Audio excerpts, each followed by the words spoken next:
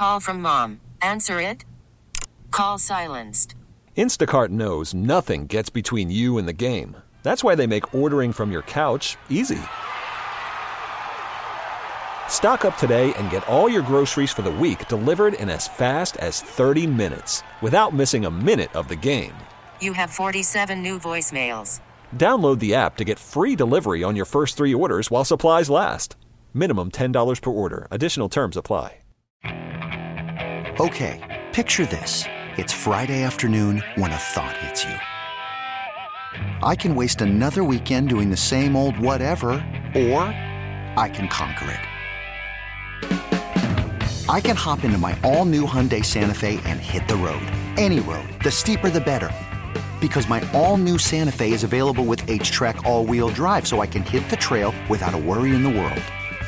Heck, with 3 rows and best-in-class rear cargo space, I can pack the whole family in with all our gear. We've got available dual wireless charging for our phones, so we'll never lose touch with civilization, and we won't lose touch with the primordial power of Mother Earth. So which is it? Waste the weekend or do something a little more epic? And conquer it in the all-new Hyundai Santa Fe. Visit HyundaiUSA.com or call 562-314-4603 for more details. Hyundai, there's joy in every journey. Hey, thanks for listening to Dirt and Sprague On Demand, a Service Patriots podcast. Service Patriots is your home comfort solution for all your heating and air conditioning needs. Check out the latest special offers for our listeners at servicepatriots.com/thefan.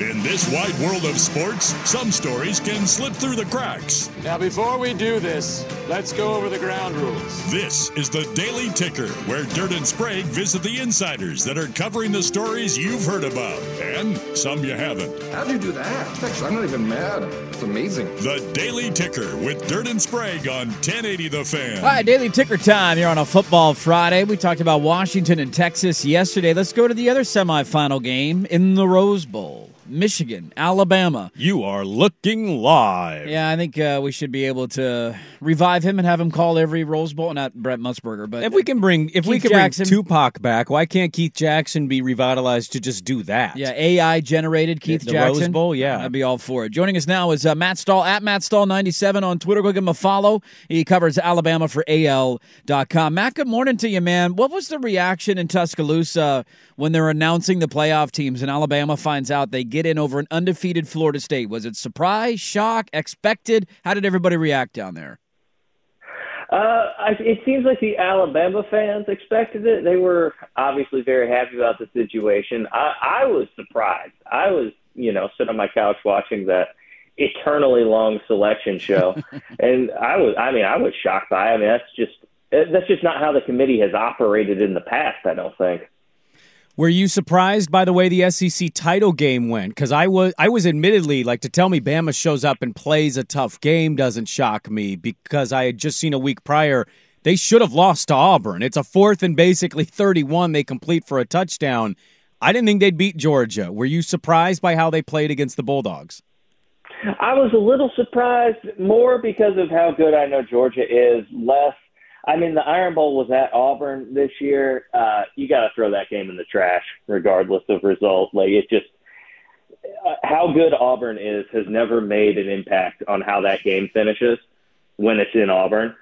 So that one I was kind of looking as a toss. But just the way Nick Saban coached that game. He comes out afterwards and he's like, "Yeah, we went one defensive drive and I just totally threw out the game plan and we just went back to the base defense and beat them that way." I was surprised a little bit. I'm not surprised they came out and played it close, but that Georgia team was sort of a death machine here for 2 years, so it did surprise me just a little bit. Yeah, I hadn't lost since 2 years ago in the SEC title game. Oops, sorry, I did not mean to press that. That was an accident. That's a drop on our page, and I accidentally pressed that button. I told you gotta stop leaning on those. You gotta take that ability away from me. That was perfectly timed. So, Matt, I'm curious, Matt, because I argued earlier in the year they lose to Texas, and you're looking at Alabama, and they just don't look like the same Alabama. And I complained every week that somebody else didn't beat them because they're like a zombie. You needed to beat them twice to get them out of the playoff, and they kept surviving and surviving. They'd find a way to win, find a way to win. What do you make of this team's chances to go and win a national championship? Because we've seen Alabama teams go into the playoff where they've been dominant seemingly all year. That hasn't really been the case with this team, but Milroe seems to be confident. Their defense is playing better. I'm just curious what you make of this team, the way that they're playing now that they're heading into the playoff. Yeah, it's been something else to watch. I mean, they've got red hot here. But, yeah, no, like y'all, I mean, after that Texas game, I'm like, oh, boy, this feels like a bad Alabama team, which obviously means, like, 3 losses and you go play in the Orange Bowl or something here. It's everything's relative, I think, in Alabama. Then they go the next week. I mean, they go play worse the next week at South Florida. They don't play Milroe. They got, Tyler Buckner and Ty Simpson starting that game. The offense looks abysmal. And then just from there, I mean, every week they start getting better and better and better in SEC play. And then, I mean, there are games they should have lost if they did. I mean, they didn't lose to Auburn. Then they go in and they beat Georgia. I mean, I don't know that there's like a hotter team right now coming into the playoff. It's versus Michigan. I mean, Michigan's a test. It's going to be a different test than Georgia. I don't know that it's going to be a more difficult test than Georgia, if that makes any sense. Yeah. So I like their chances. I don't know that I'd pick them outright, but, we'll see. That's why they play the game. Yeah. To the roof, Daddy! Dirt. That was you. No, that wasn't me. Sorry about that. Can I ask you about Jalen Milroe? Because he started a little shaky, and he was not somebody that people in Alabama, I think, wanted to keep being the quarterback. And as the season went on, we saw the growth. What were they able to do with him or change or help him feel more comfortable with at the end of the year where, he's storming a field here, Matt, saying, I should be winning. Give me my Heisman. He thinks he should have been a Heisman guy. What did they change for him offensively for him to look the way he looked at the back end of this season? Yeah, no, he's been quite the story this year. After that Texas game, I was getting a lot of just, Alabama fans are a vocal bunch. I get a lot of reader emails. And I got a lot after that game. They were like, oh, man, Jalen Milroe should never see the field at Alabama again. We got to get everybody else in there. I had 3 quarterbacks people wanted to see in my inbox. Then you go through that South Florida game. So it's like, man, that Milroe guy, pretty good. Certainly the best of what we got. But, I mean, he's looks better and better. He looks just so much more confident. And I think that's part of it. Alabama has kind of done something like this before the year they won the national championship with Jay Coker, who hilariously is a 2-time national champion, but we need to get into that. But they go to the national championship with Jay Coker and win, but early in the season they pulled him. Like they'd started somebody else, and I mean, it obviously didn't go well. And then they just were like, all right, we're riding with Jay Coker. He's the guy. And he's sort of done the same thing with Milroe. I think there's a little psychological thing once they get actually named the starter, which is like Jalen Milroe knew if he went out there and threw 2 picks in the next game, like he was not getting pulled. Like there's not a hook coming from him or coming for him.